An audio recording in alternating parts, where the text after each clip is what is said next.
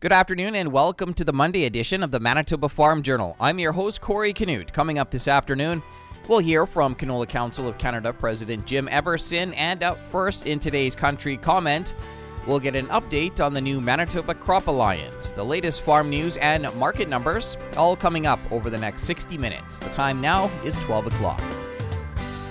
Here's a look at our local news. Good afternoon, you're listening to the Manitoba Farm Journal. 5 Manitoba crop commodity groups are set to merge later this year. They'll form the new Manitoba Crop Alliance. The groups involved are the Manitoba Corn Growers, Manitoba Wheat and Barley Growers, Winter Cereals Manitoba, the National Sunflower Association of Canada, and Manitoba Flax Growers. Pam Durochny is General Manager for both the Corn Growers and the Wheat and Barley Growers. She gave us an update on what's happening. The vote happened, obviously. All the 5 organizations voted in support of amalgamation. So that was the first step, because obviously the second step will be for the new entity, the Manitoba Crop Alliance, to gain its designation regulation in order to collect checkoff on the crop types that will represent. So we're going through that process right now. So a petition has been submitted to the Manitoba Farm Products Marketing Council from the Manitoba Crop Alliance for them to consider a designation regulation. And now that is working its way through the government procedures and processes with the goal of hopefully we still want to be operational by August 1st of 2020 this year. So we're kind of still doing some behind-the-scenes work, I guess, in terms of working with government now. But we will definitely keep members up to date in terms of the transition as we get closer to that August 1st timeline of when we hope to be operational. And as far as the new board, is that being put together sort of in the meantime? Or So there is actually an interim board of directors in order to incorporate, which was needed because the 5 Manitoba organizations needed to amalgamate into a legally incorporated entity. So the Manitoba Crop Alliance does have an interim board of directors. So they'll actually be meeting early April, just to kind of start working on timelines and transition plans and those types of things. But it is interim, and of course, hopefully once we receive designation regulations and everything will be then somewhat official, August 1st comes along, we'll be operational, and we actually plan to have elections starting this fall already. So we're looking to replace, that interim board with, I want to say elected directors, but at the same time, there needs to be some recognition given that the directors that are currently there are elected directors from the current organizations. So the directors that are there are directors from each of the 5 organizations currently. So, but we still wanted to have that transition. So that's the plan moving forward. That was Pam Durochny, General Manager for the Manitoba Corn Growers and Manitoba Wheat and Barley Growers Associations. She was giving us an update on the merger process taking place between 5 of the province's crop commodity groups. That'll take place later this year. A look at what's happening in the markets this afternoon is coming up. Good afternoon, I'm Corey Canute. The Manitoba Wheat and Barley Growers Association is one of many groups that has concerns about the Seed Variety Use Agreement pilot project. The pilot is separate from the federal government's consultation process on a new seed royalty structure. Here's General Manager Pam Durochny. When the seed industry came forward with their Seed Variety Use Agreement, we fear that it's going to cause confusion as to, is this the path forward now? And I mean, this pilot project is doing it through contract law and not through regulations. The pilot project was announced last week by the seed industry at the Prairie Grain Development Committee meetings in Winnipeg.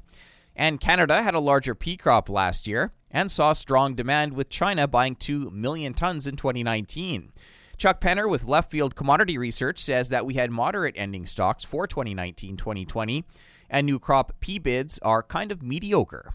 So they're not going to inspire a whole lot of interest from farmers. So my best guess is probably kind of flat acres.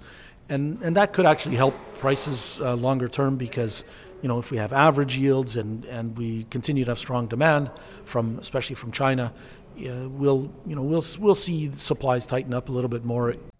He says for lentils, India has been buying sizable volumes again, even with the tariffs, but the real advantage has been Turkey's interest in red lentils.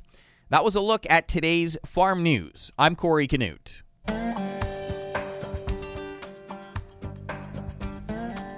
Good afternoon and welcome to the Prairie Ag Wire from Monday, March 2nd. I'm Corey Canute. Coming up today, we'll get a cattle market update from Brian Peria with Canfax. Brian Peria with Canfax was one of the presenters last week during the Celebrating Rural Ranch Women's event held in Moose Jaw. Glendalee Allen Vossler had a chance to talk with him about how some of the latest international issues are impacting the markets. For red meat markets, we've seen opportunity for huge demand out there. Definitely went back and covered some of the trade deals and trade opening with Japan and hopefully into China. It's now become the biggest beef importer in the world, and then we can sort of amplify that by the fact with their African swine fever and what a protein deficit they are in there, with half the pigs in China and potentially losing half of their hog herd. For red meat exports, just huge opportunities to get product into there. And then couple that with Australia, which is one of the bigger beef exporters in the world too, seeing a huge decline in their herd and potentially a 15 to 20% drop in Australian exports.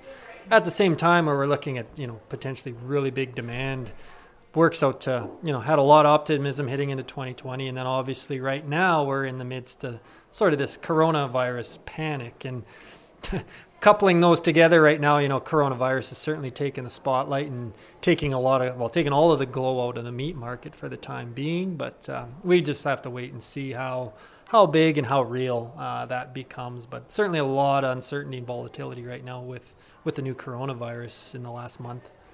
Why do you say it's taking the glow out of the red meat? We've just seen all markets come off, especially into China where, they've got so many lockdowns. They literally had ports were getting backed up with product. We weren't even seeing, meat flow into the country with workers staying home. And so part of the issue we've had is the United States or North America has really geared up production, a lot more beef, a lot more pork being produced. We kind of need a really big export outlet, which was supposed to be China. And with them, literally slowing down the flow of meat, we had a lot more in the North American market here. And prices are coming down rather rapidly until we can sort out the flow of meat and see what the real demand is. That U.S.-Canadian market is really linked. Talk to us a little bit about what's happening south of the border. Yeah, and that's another kind of bright spot I talked about is on the beef side of things. They've had a very large expansion, a rapid expansion in the last 5 years. 2014, 2015, when we had those record prices, they had the smallest herd in 60 years. Well, in 2020 here, we're looking at record beef production. They've expanded almost 10% of their cow herd. Got a lot more cows, a lot more calves coming to market, and that's what we're in the midst of right now. But the sort of the optimistic part looking forward is, their expansion's probably over. We're actually looking at 2020 now for the first time in about 4 or 5 years to actually see a smaller calf crop out of the United States. So we've got to work through the supplies of last year's calf crop in 2020, but by the time we get to the fall of 2020, we probably will have less cattle, less calves around in North America. And again, that coupled with really strong demand is a positive outlook. So set the stage. What are we seeing here at home? Right now, I definitely talked about it's different. If you're the ranching side of things, you're a cow-calf producer and you don't have many calves to sell right now, this is hopefully just we got to let the dust settle and see on this. And that's where I think the positive outlook is for the fall and moving forward the next year or two. People with cattle on feed, they're in a pinch. If we look in Alberta, since coronavirus over the last month, we've seen fat cattle values drop $150, almost $200 a month, $200 a head. So we saw prices drop about $150 to $200 a head. And when you got feedlots now, they were finally starting to make a little bit of money and seeing some losses. We're seeing pressure on the feeder market as well. A good 10 plus cents a pound just in a week or two because just so much uncertainty. That's Brian Perrier with Canfax for Golden West. I'm Glendalee Allen Vossler.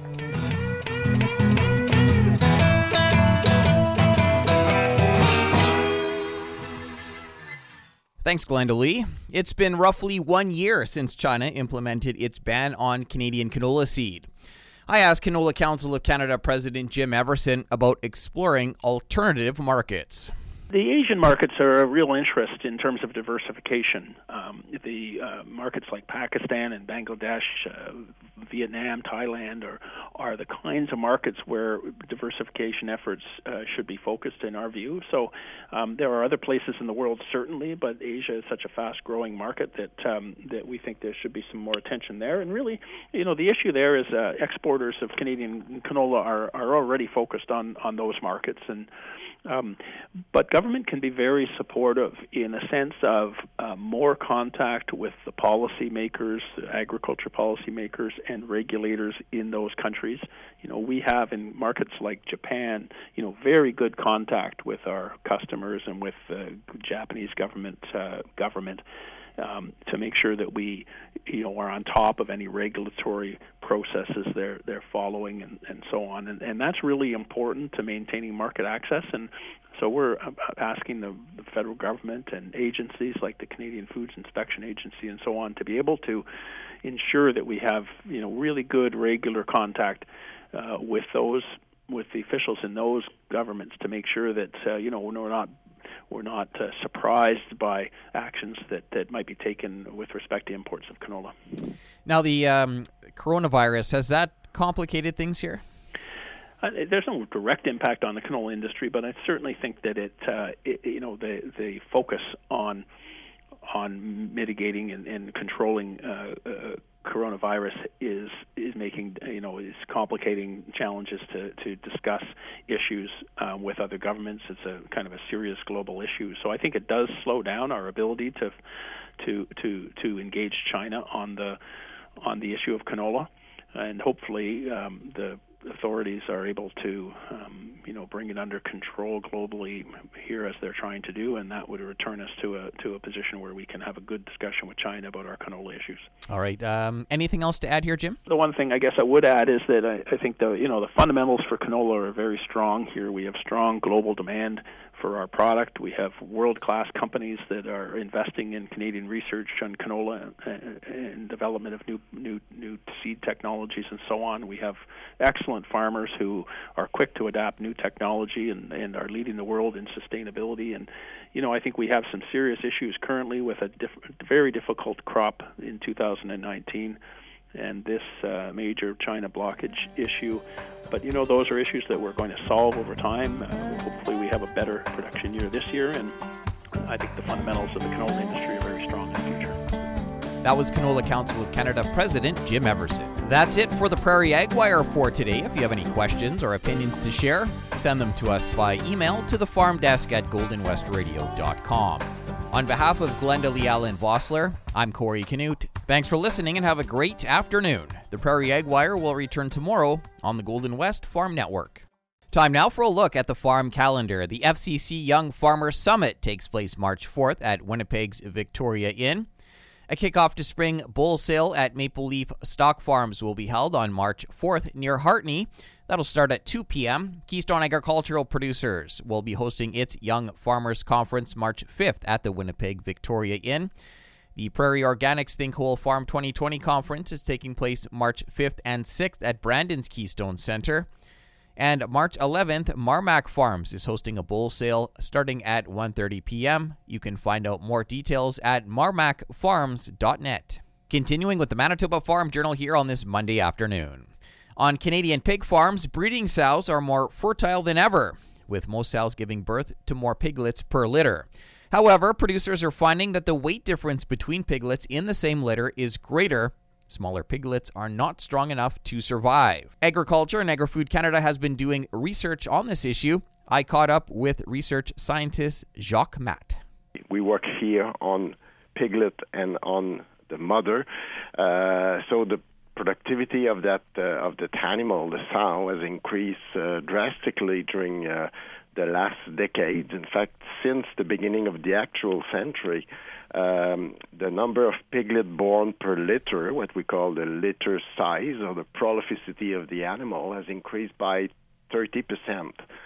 So it's a very large increase of production in a very short period of time. And of course, for any machine, including a biological machine like sows, if you increase the output by 30%, you have sometimes to look at the input that we give to that animal to be sure that everything is in adequate amount. What were some of the supplements that you tested and some of the findings there? In that context, in fact, it means that when you increase by 30% the number of piglet, the sow has to divide the nutrient that she has available in, let's say, 13 parts instead of 10. So this is the context here is that mathematically, when you divide by 13, the parts are going to be smaller than when you divide by 10. So we decided to, as we are very interested in micronutrients are vitamins and trace mineral.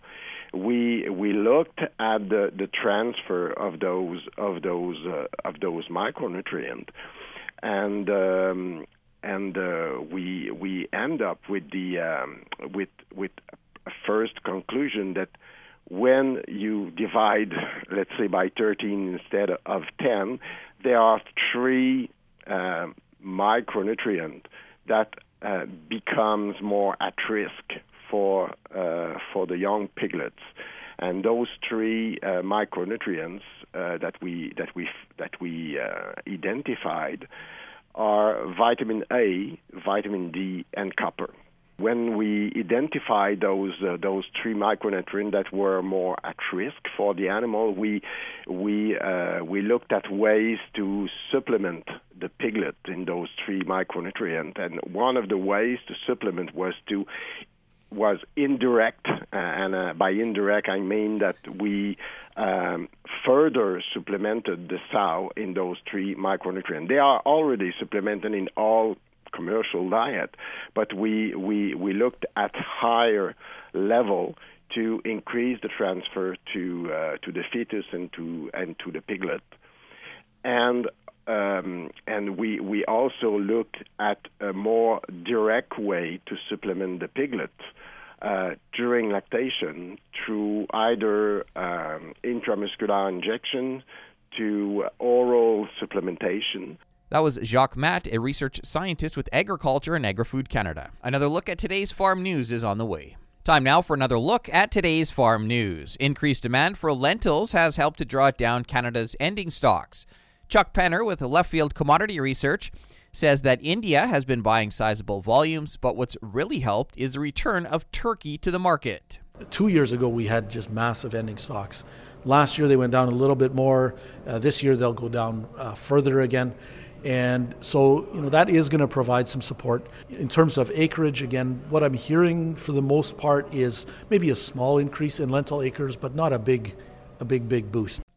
He notes when it comes to chickpeas, most countries are dropping acreage because of the burdensome stalks, noting it will take a long time to chew through the supplies. And a seed variety use agreement pilot project was announced last week by the seed industry at the Prairie Grain Development Committee meetings in Winnipeg. The pilot is separate from the federal government's consultation process on a new seed royalty structure. Pam Durochny is General Manager of Manitoba Wheat and Barley Growers. We just feel it might add confusion as to the current consultation that was put on hold, and how does this tie in now, this pilot project, with that. It's creating a few questions and concerns as to the current consultation and what does that mean, and we're just hoping that hopefully in the coming days and weeks we'll get answers to those questions. The federal government's consultation process includes the endpoint royalty model in addition to the trailing royalty model. I'll be back after this to wrap up today's program. We've come to the end of another Manitoba Farm Journal. I'm your host, Corey Canute. If you have any questions or comments, you can reach us by email, thefarmdesk@goldenwestradio.com. Today's closing numbers with more in-depth commentary on what's happening in the markets is coming up at 10 to 2 in the Markets Farm program. Thanks for listening and have a great afternoon. Hope you can join us back here tomorrow starting at 12 noon.